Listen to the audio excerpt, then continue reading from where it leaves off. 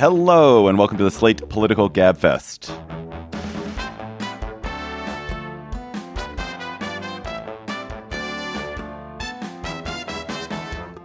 November 10th, 2022, the extremely surprising election edition.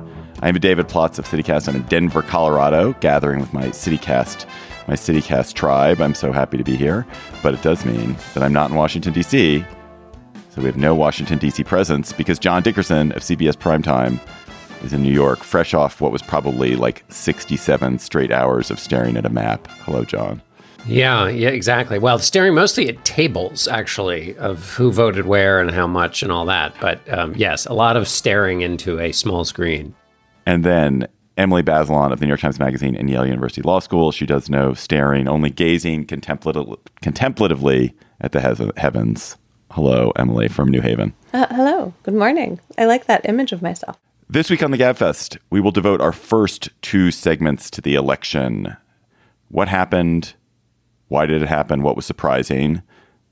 And who won? We'll talk about that in the first segment. And then in the second segment, we'll talk about the consequences of the election in terms of policy, politics, and what will change in the next 2 years and beyond. Then we'll talk about a Supreme Court case that is fascinating about the scope of the Indian Child Welfare Act and whether Indian tribes are political or racial classifications. That's a kind of simplification, but a really, really interesting case. Plus, of course, we'll have cocktail chatter. And a reminder, dear friends, that it is conundrum time. We are preparing for our annual conundrum show. Please send us your conundrums so we can work through life's important questions, such as, if you needed to hide an elephant, how would you do it? If you could be vice president to any president, who would it be and why?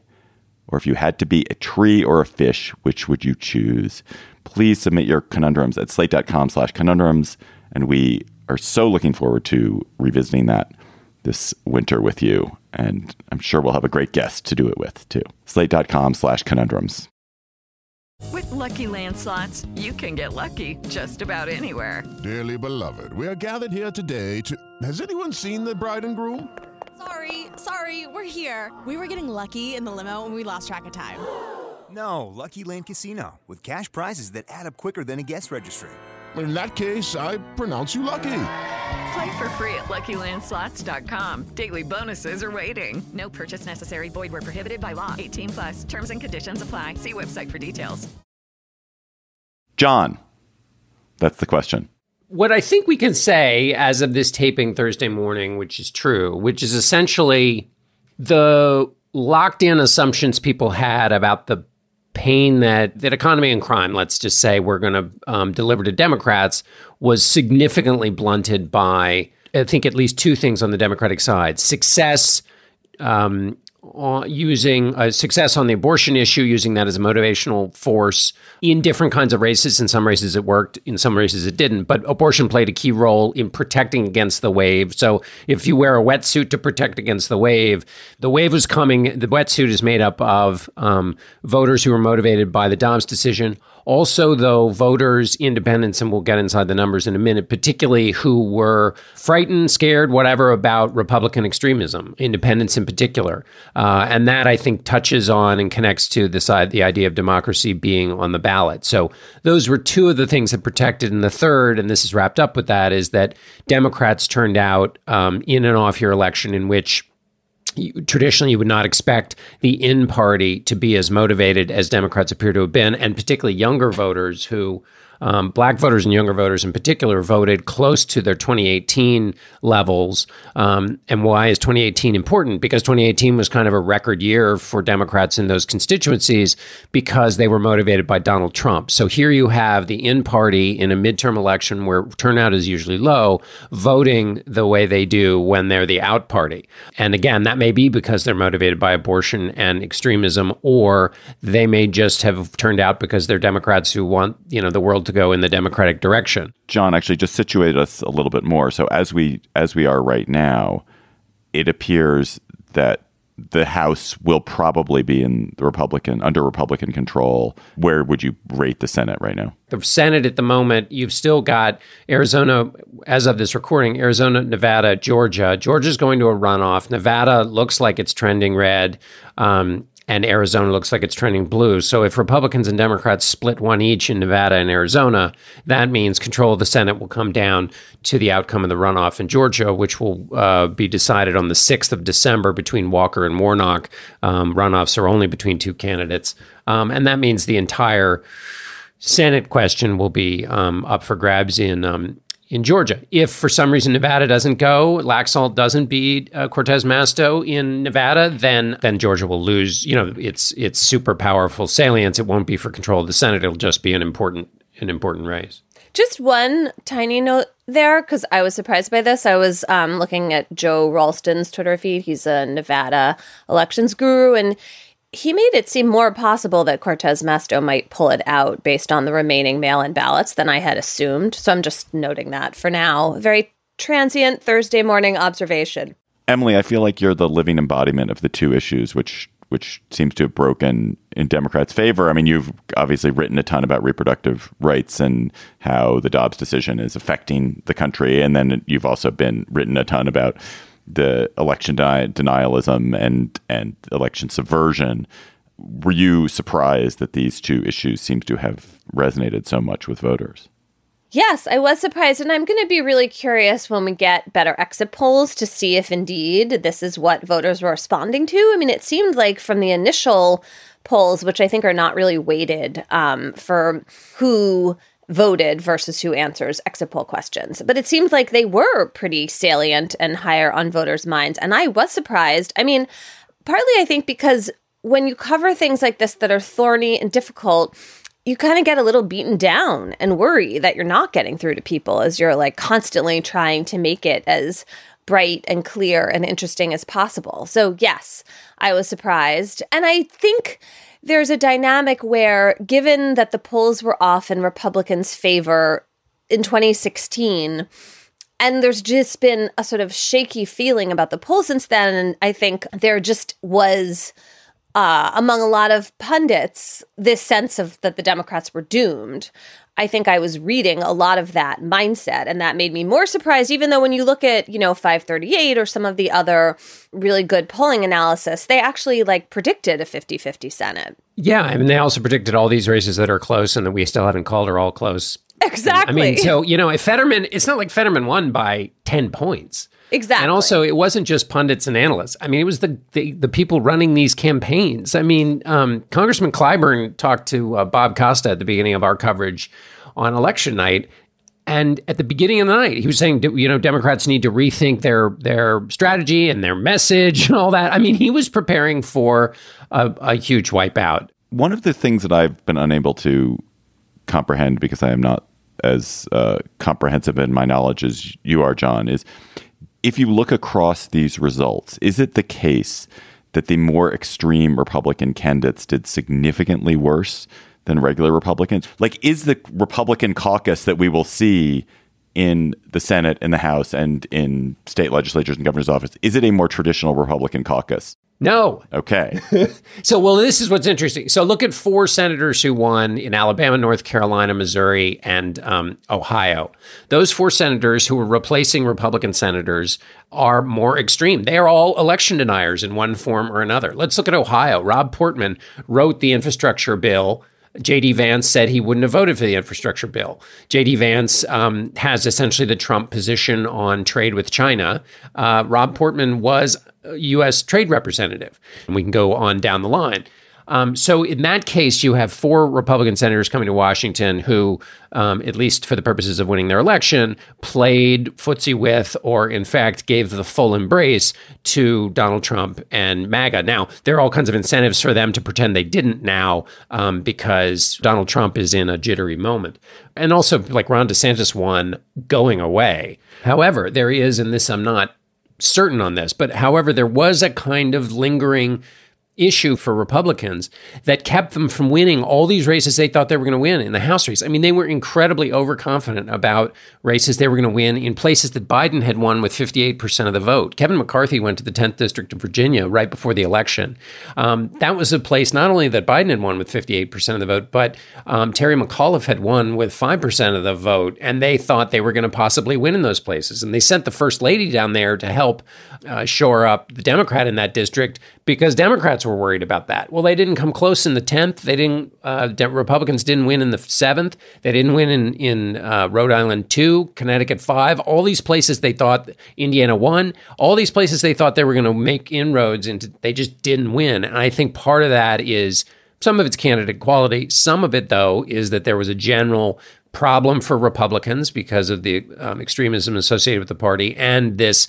Even if Republicans were turning out, surprisingly for an off-year election, the in-party Democrats were turning out too. Can I ask a question about women? There was a lot of discussion, and we talked about it too, of this idea that women seemed like they were going to vote on Dobbs over the summer, and then they seemed to be, especially independent women, swing to Republicans. Do we know what actually happened in the end? What we identified last week or in our Atlanta show and the week before was that there was a big Republican swing among suburban women, and exit polls don't track suburban women that I can find at the moment. At least ours, our slicing the numbers doesn't. But what we do know is that Republicans won white women, which is sometimes a rough proxy. Republicans won them by 8 points, whereas in 2018 Democrats were even with white women. Overall, though, Democrats won women by 8 points, but that was down 11 points from the margin of victory the Democrats had in 2018. So in 2018, essentially, Democrats beat Republicans by 19 points among women. In 2022, Democrats only beat them by 8 points. So I think the trend was certainly there, women moving towards Republicans, but whether it was as large as those pre-election polls had suggested, I don't think that's the case. I have a completely untested theory about Joe Biden's disapproval rating that I want to run by you guys. So this seems like a real yoke around the neck of Democrats that Biden's approval rating has been in the low 40s. I wonder if people care less than it seems like they should at the polls because they have a sort of mild sense of disapproval for Joe Biden. They don't love him, but they're not viscerally responding to him the way a disapproval rating for Donald Trump would translate. That's not just a theory. It's proved by the exit polls. Oh, how convenient for me.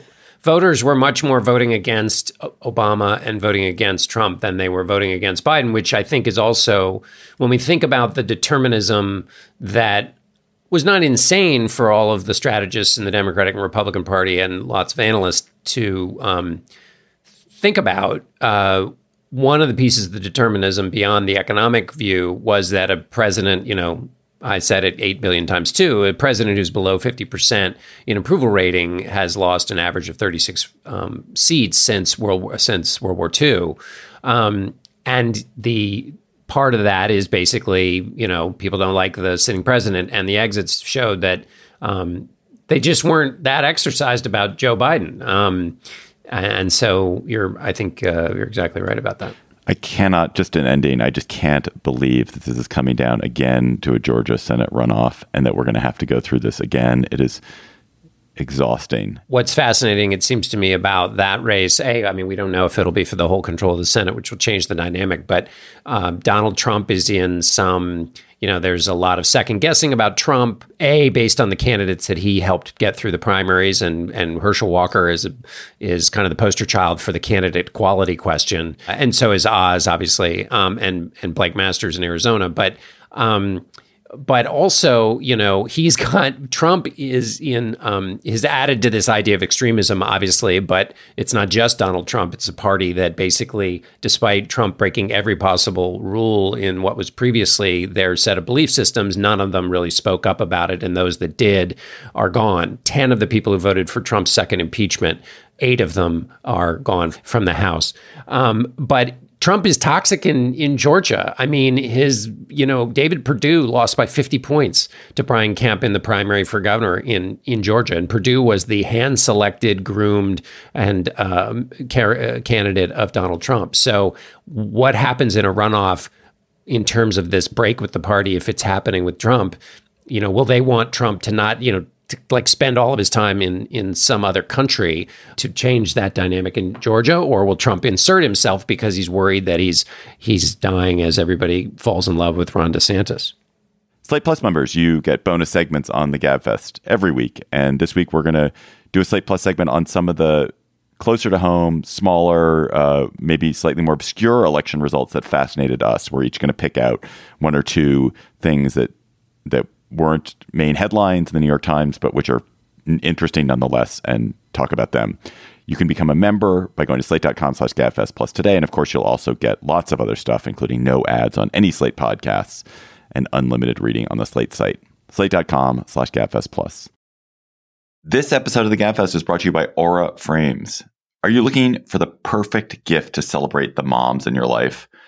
Aura Frames are beautiful Wi-Fi connected digital picture frames that allow you to share and display unlimited photos.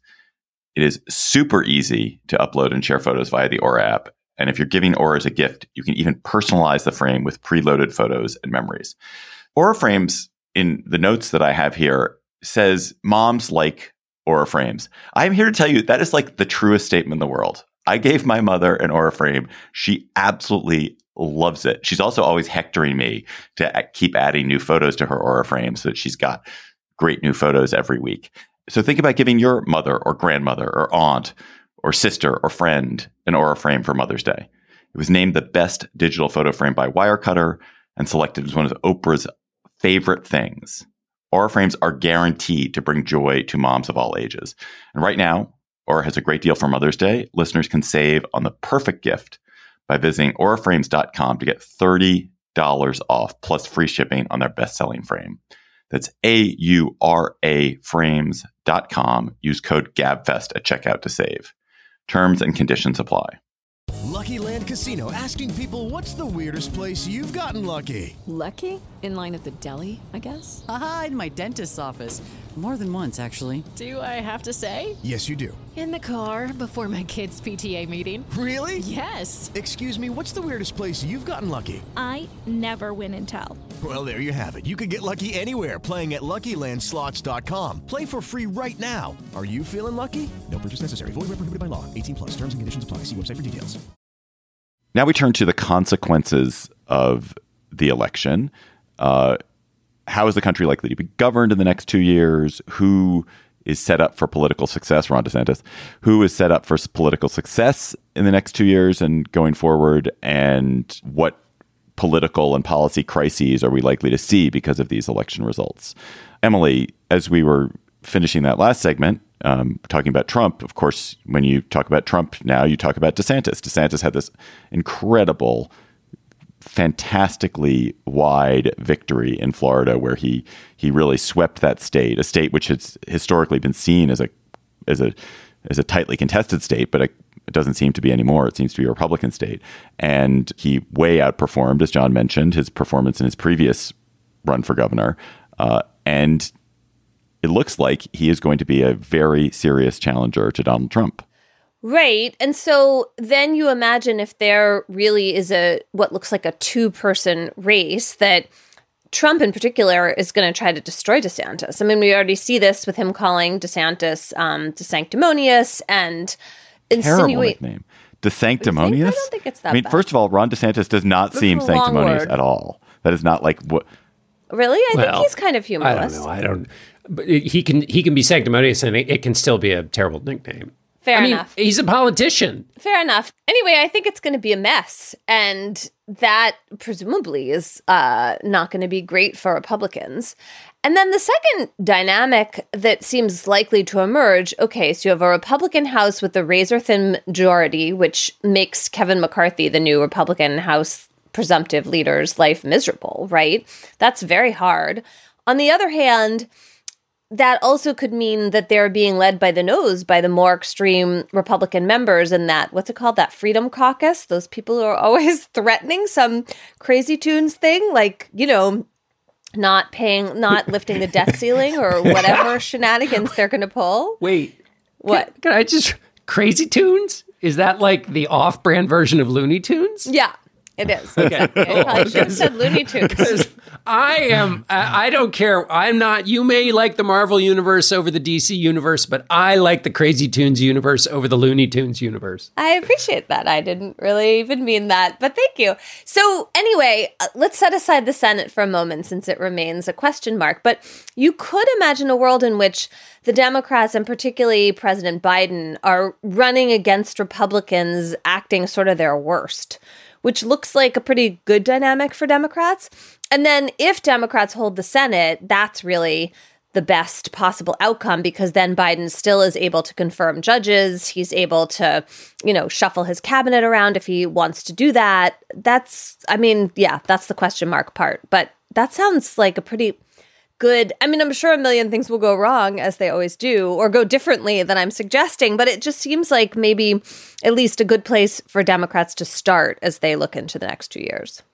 I think as a political matter, what you're describing probably is a decent case for Democrats to have a crazy House that is acting self-destructively, and a Senate that is able to at least approve judges and do various things to get Biden's appointees through. But for the country as a whole, it's pretty depressing. The chance of any kind of major legislation drops to nil. Minor legislation probably drops to nil.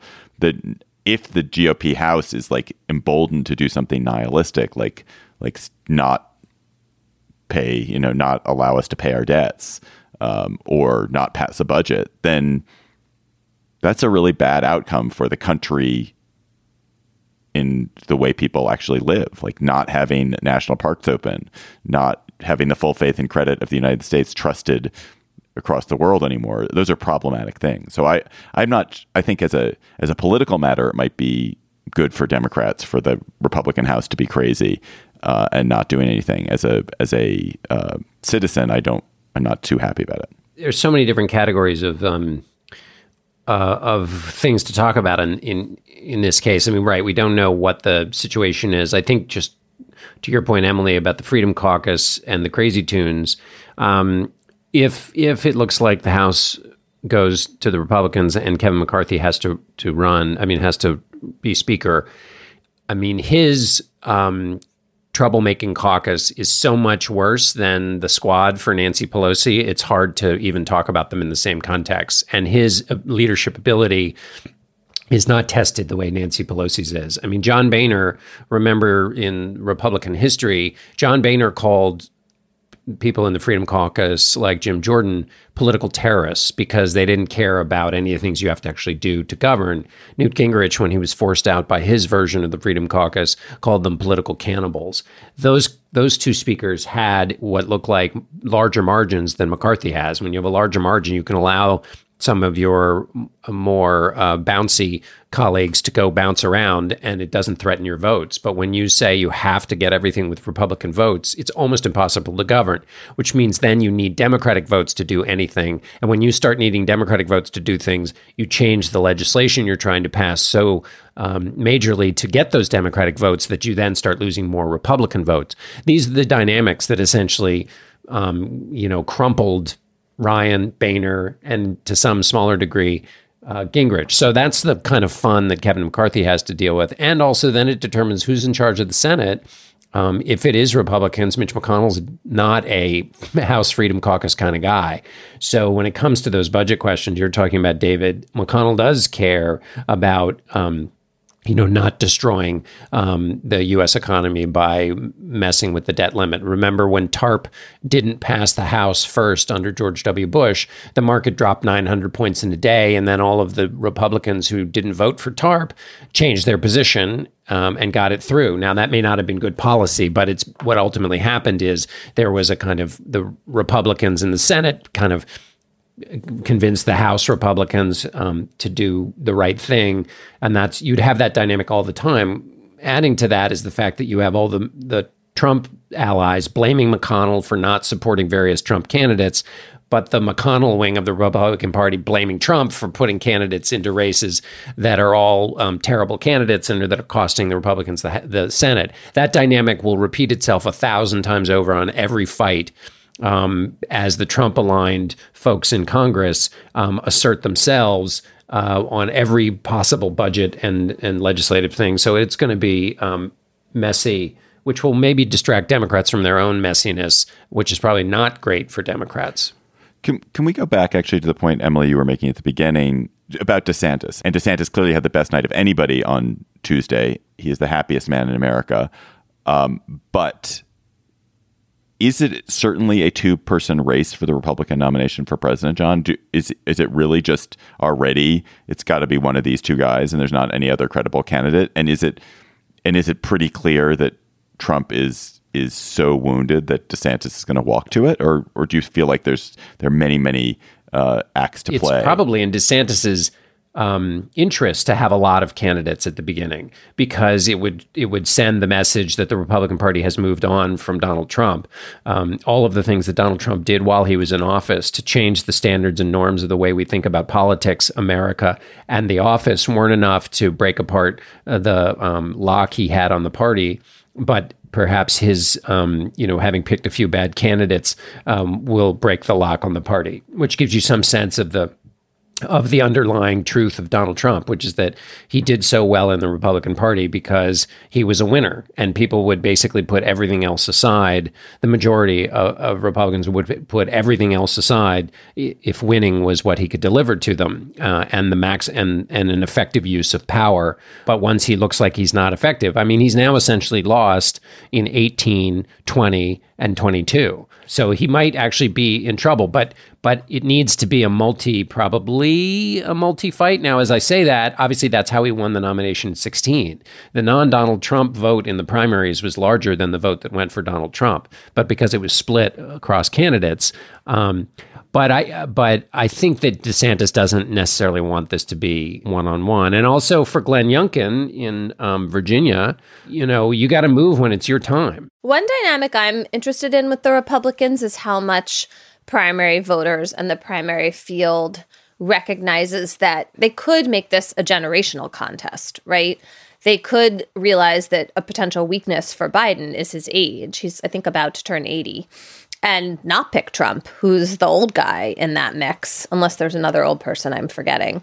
Any one of the people you named is in the more like 50s category, right? Or somewhere around there. And that would let the Republicans kind of claim, if not youth, at least middle age. It's an excellent point. But as I try to think this through, Donald Trump is the greatest and most effective chaos muppet in the Republican ranks. I'm just ringing in my ears as his interview with Bob Costa and Bob Woodward in 2016, where they were trying to say to him, you have to put your party back together after these primaries. He was like, no, I'm going to win first. This is at the end of the primaries. He's like, no, I'm going to win first, and they will all fall in line behind me. And he was 1,000% right. And he's been right about that all the way through, basically testing every norm of American political life. And he's always been right about his party falling in behind him. Maybe he'll be wrong this time, but that's just in my mind how right he has read his party and their tolerance for him. GabFest listeners, on GabFest Reads, we have been every month talking to an author we admire who has a new book that we're excited about, and having a little bit of a longer conversation with them. And I'm so happy to say that on November 19th, we have a new episode, which is Emily talking to Beverly Gage about her book, G-Man, J. Edgar Hoover and the Making of the American Century. This is a book we've all been excited about. Bev Gage is a friend of Emily's, but she's an amazing historian. And this is a book that, from what I've heard, from the advance notice that I've heard, is an amazing book. So listen on November 19th. It'll just be in your GabFest feed. Any tidbits you want to tease listeners with, Emily? It is an amazing book. I mean, it's the sweeping master narrative of J. Edgar Hoover, who controlled the FBI for so many decades. And the Washington Post published an early review of the book this week that paid it, I think, the ultimate compliment by saying that the reviewer, Kai Bird, said that it had changed his mind about Hoover, made him think of Hoover as a more complicated figure. Still sinister, but in sort of different ways. And Bev and I talked about that a lot in our interview. So I hope you listen and enjoy and buy the book. Please. The future of America is in your hands. This is not a movie trailer, and it's not a political ad, but it is a call to action. I'm Mila Atmos, and I'm passionate about unlocking the power of everyday citizens. On our podcast, Future Hindsight, we take big ideas about civic life and democracy and turn them into action items for you and me. Every Thursday, we talk to bold activists and civic innovators to help you understand your power and your power to change the status quo. Find us at futurehindsight.com or wherever you listen to podcasts. On Wednesday, the Supreme Court heard arguments in a genuinely enthralling case involving the Indian Child Welfare Act. Indian law and Indian treaty cases are fascinating because they have a very different kind of valence than other cases, because they're rooted in two foundational issues in the history of this country. First, the creation of the United States involved the expulsion and murder and expropriation of property of the native populations that occupied the land before European settlement. And that mistreatment carried forward in all kinds of ways, has carried forward in the history of the country, including very intentional efforts to destroy Indian identity through the forcible education and relocation of children. And then second, Indian tribes have a relationship with the United States government by treaty that is entirely different than the relationship that any other group has with the United States. They are nations within the nation. They are not like any other group. And so when cases come up about the relationship between Indian tribes and Indians and the United States government, it's always really interesting. And this is no exception. So Emily, set the stage for us on this Indian child welfare case. The Indian Child Welfare Act, let's just back up a second, Congress passed this law because there was this terrible history of Native American children being taken away from their families and their tribes and put into boarding schools where they're often abused. There was a lot of neglect. It's just a really sordid chapter of American history. And so it's called, for short, the ICWA, this law. And what it does is say that when there's a child whose parents can't take care of them, first you go to the family, then you go to the tribe, and then you go to another tribe. And you're supposed to take those placements into account in a way that isn't quite the same as what we would normally do with another kid, where you just consider the best interests of the child. You're supposed to give more weight. And the idea is that tribal identity and the community has a kind of stake here and a value that is particular to Indian law and to Native American society and culture. And there, like I said, there's this deep history supporting this law. The question in this case is whether Congress had the power to pass this law in the first place, which is really a very radical view of this area of law. And so what the challengers are arguing is that this is a race-based classification, and thus it's unconstitutional, that it violates the Equal Protection Clause because you're treating Native American children differently on the basis of race.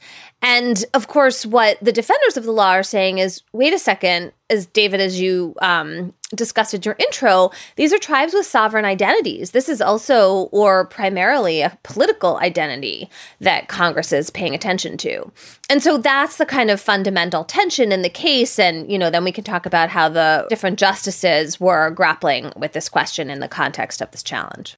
And we should note that when a case involving a child who needs to be fostered or put up for adoption takes place on tribal land, a child who's living on tribal land, it's very clear that the tribe and tribal authority makes the decisions or has the authority to make the decision about that. This involves children who are not living on tribal land. In fact, in a lot of cases are not enrolled in the tribe. And that's where it gets really complicated. Yes, then those cases get litigated in state court, and the question is, what standard does the Indian Child Welfare Act impose on state court judges who would otherwise use a best interest standard? And one of the things that the challengers to the law argued was that these kids who are not enrolled in tribes, like that they were sort of having this identity imposed on them by other adults, which is another whole question about, how to think about kids and where they come from and who they are and how they develop their identities. Well, it does seem to me that if a child is an enrolled member of a tribe, that there's a very strong case, given the sovereign nature of tribes, there's a very strong case that you should be very respectful of the tribe's decision of that identity of the child. If a child is not an enrolled member of the tribe, their parents, let's say, have not made that choice, then isn't that in itself a kind of political decision that the family has made? The child has said, we don't want to be part of this polity. We don't want the child to be part of this polity. And therefore treating the child who is as part of this polity and imposing this identity on them, even though the parents specifically didn't make a choice to enroll the child in the tribe, seems odd to me. That's interesting. I mean, I guess I think it's really important to imagine that some kids could grow up and want to reclaim that identity.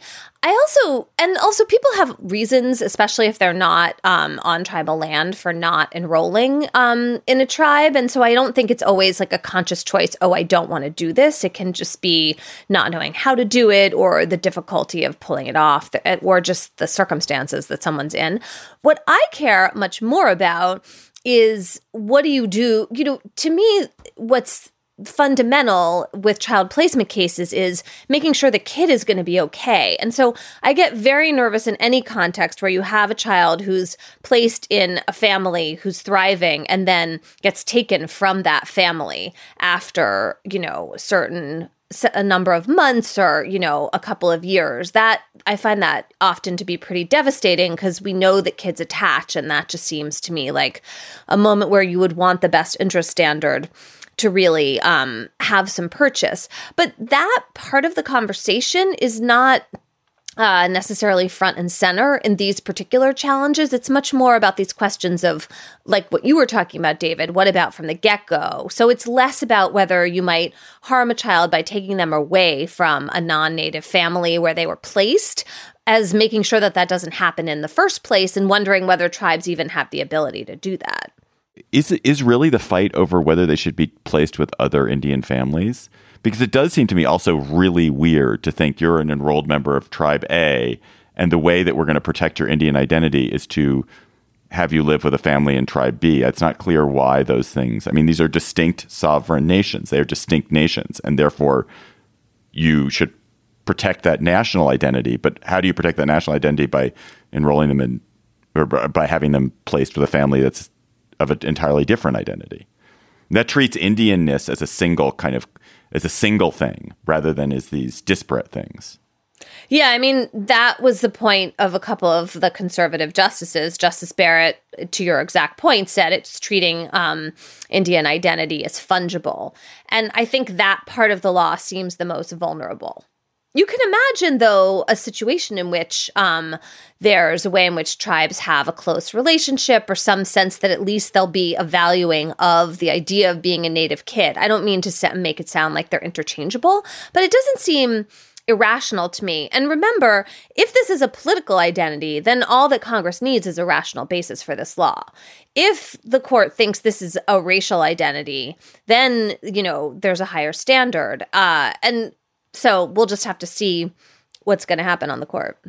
Given the incredibly terrible history of how tribes have been treated and how Indian children have been treated, you want to be very respectful of the views of tribes about when tribes say, we want to preserve this identity, here are the steps that we think are the best steps given the circumstances to preserve identity. It feels like there's an obligation, given the terrible way the government has handled this before.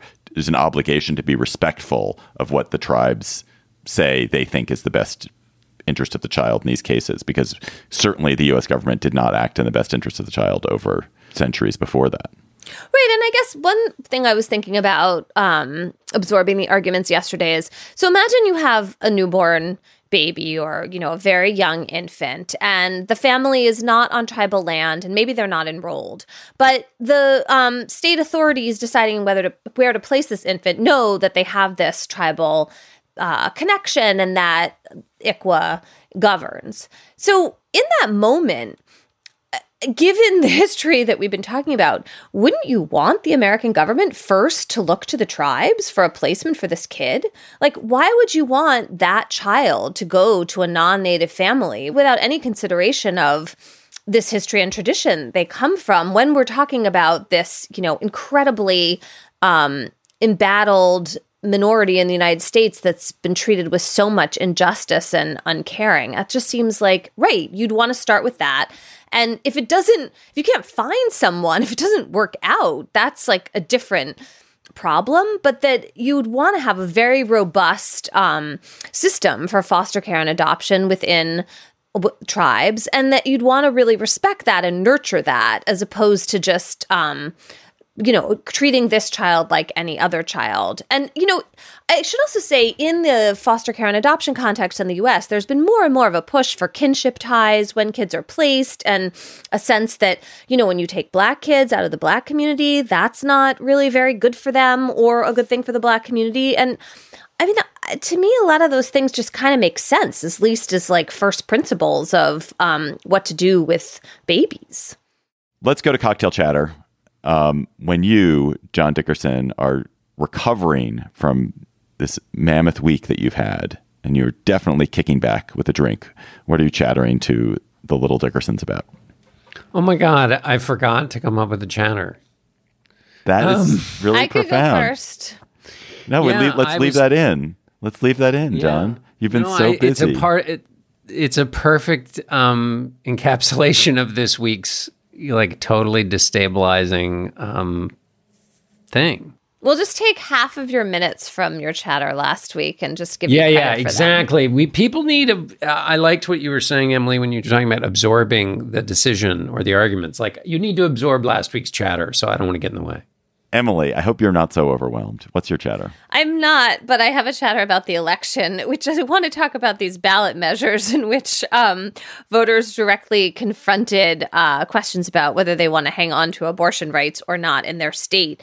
And all of the ballot measures went in the direction of preserving rights to abortion. So we have votes in Kentucky and Vermont and California and Michigan and Montana. And it's just interesting to see that even in red and purple states, when you ask people this question straight up, they don't want to lose the right to an abortion. And we saw this obviously in the Kansas election over the summer. I was reading some of the abortion opponent response to the midterm results more generally, and there was a lot of blaming of messaging, like if you just changed the messaging. And I don't think so. I mean, a solid majority of Americans think there should usually at least be a right to an abortion. They, would probably like there to be some limits, but they don't want it simply taken away. And I think that's just an important political truth that we kind of lost sight of. And it suggests to me that some of the really aggressive tactics to try to prevent women from crossing state lines or try to prevent abortion pills from getting into the states, maybe that is going to have a real political price if Republicans pursue them. And so I'm very interested in how this election affects that dynamic over the next chapter of the political battle over abortion in the country. Right. I mean, it was interesting that DeSantis had this tremendous victory. And one of the reasons he had this tremendous victory, people are saying, is maybe that he just didn't push on abortion. Florida passed a 15-week ban, but he hasn't pushed for more than that. And that might have been strategically wise. My chatter is just an experience that I'm having right now, which is that I am on a Twitter fast, not because of Elon Musk. I'm not on strike because of Elon Musk. I don't have an opinion about Elon Musk's ownership of Twitter, really, but because I was just feeling bad about Twitter, and it was made me feel stressed and unhappy. And I'm a happy person, and I must say that I'm a week into not being on Twitter. I do look at my DMs, and I will tweet a GabFest episode, but I'm not reading Twitter at all, and it's kind of great. I'm not sure exactly what I have more time for, but I definitely have more time for something. Listeners, you also have chatters. You've tweeted them to us. I don't know that because I don't check Twitter, so I didn't see them. But someone else is checking that at Slate Gabfest Twitter account. But you also emailed them to us at gabfest@slate.com. And our listener chatter this week comes from Scott Grant.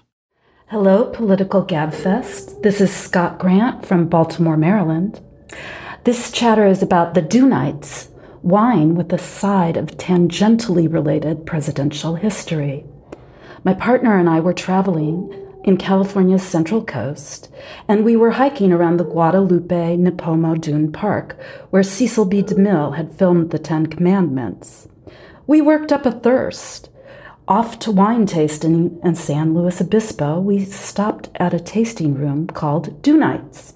The man running our tasting told us that the winery was named after a group of wild artists who lived in the dunes in the early part of the last century.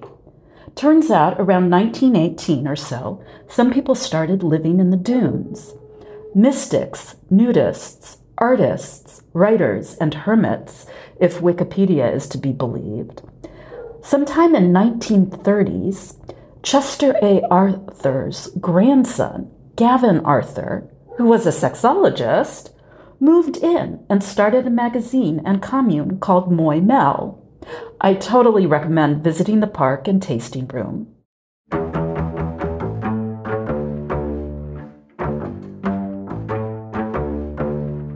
That's our show for today. The Gabfest is produced by Shana Roth. Our researcher is Bridget Dunlap. Our theme music is by They Might Be Giants. We're on tour, incidentally. Go check them out. Ben Richmond is Senior Director for Podcast Operations, and Alicia Montgomery is the VP of Audio for Slate. Follow us on Twitter at @SlateGabfest and tweet chatter to us there. And also, please send us your conundrums so that we can have great conundrums to slate.com/conundrums. You can just go to that website, slate.com/conundrums. For Emily Bazelon and John Dickerson, I'm David Plotz. Thanks for listening. We'll talk to you next week. Hi, Slate Plus. How are you?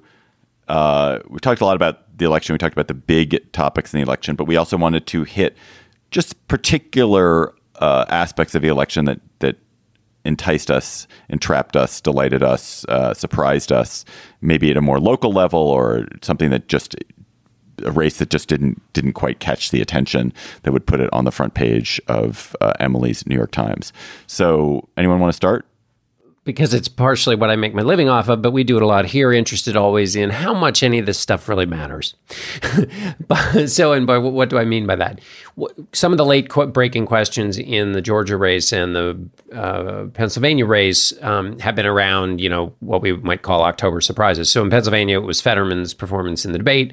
In Georgia, it was the second abortion that Herschel Walker was accused of having paid for, or maybe it was the combination of the first and the second.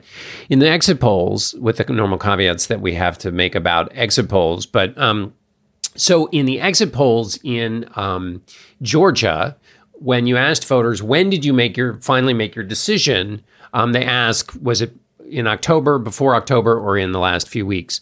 So in the Walker-Warnock race, those who made their decision before October picked Warnock, but by a very small, it's 50-49, so basically split. But then in October, it's 50-45 Warnock-Walker, which would suggest that something changed in the race, that late deciders are going to Warnock over Walker. There is some scholarship and folk wisdom that says actually it's the challenger who sometimes gets the late breaking votes. So this would contradict that, but that would be explained by a late breaking piece of news. In Pennsylvania, same question. Who wins the October vote?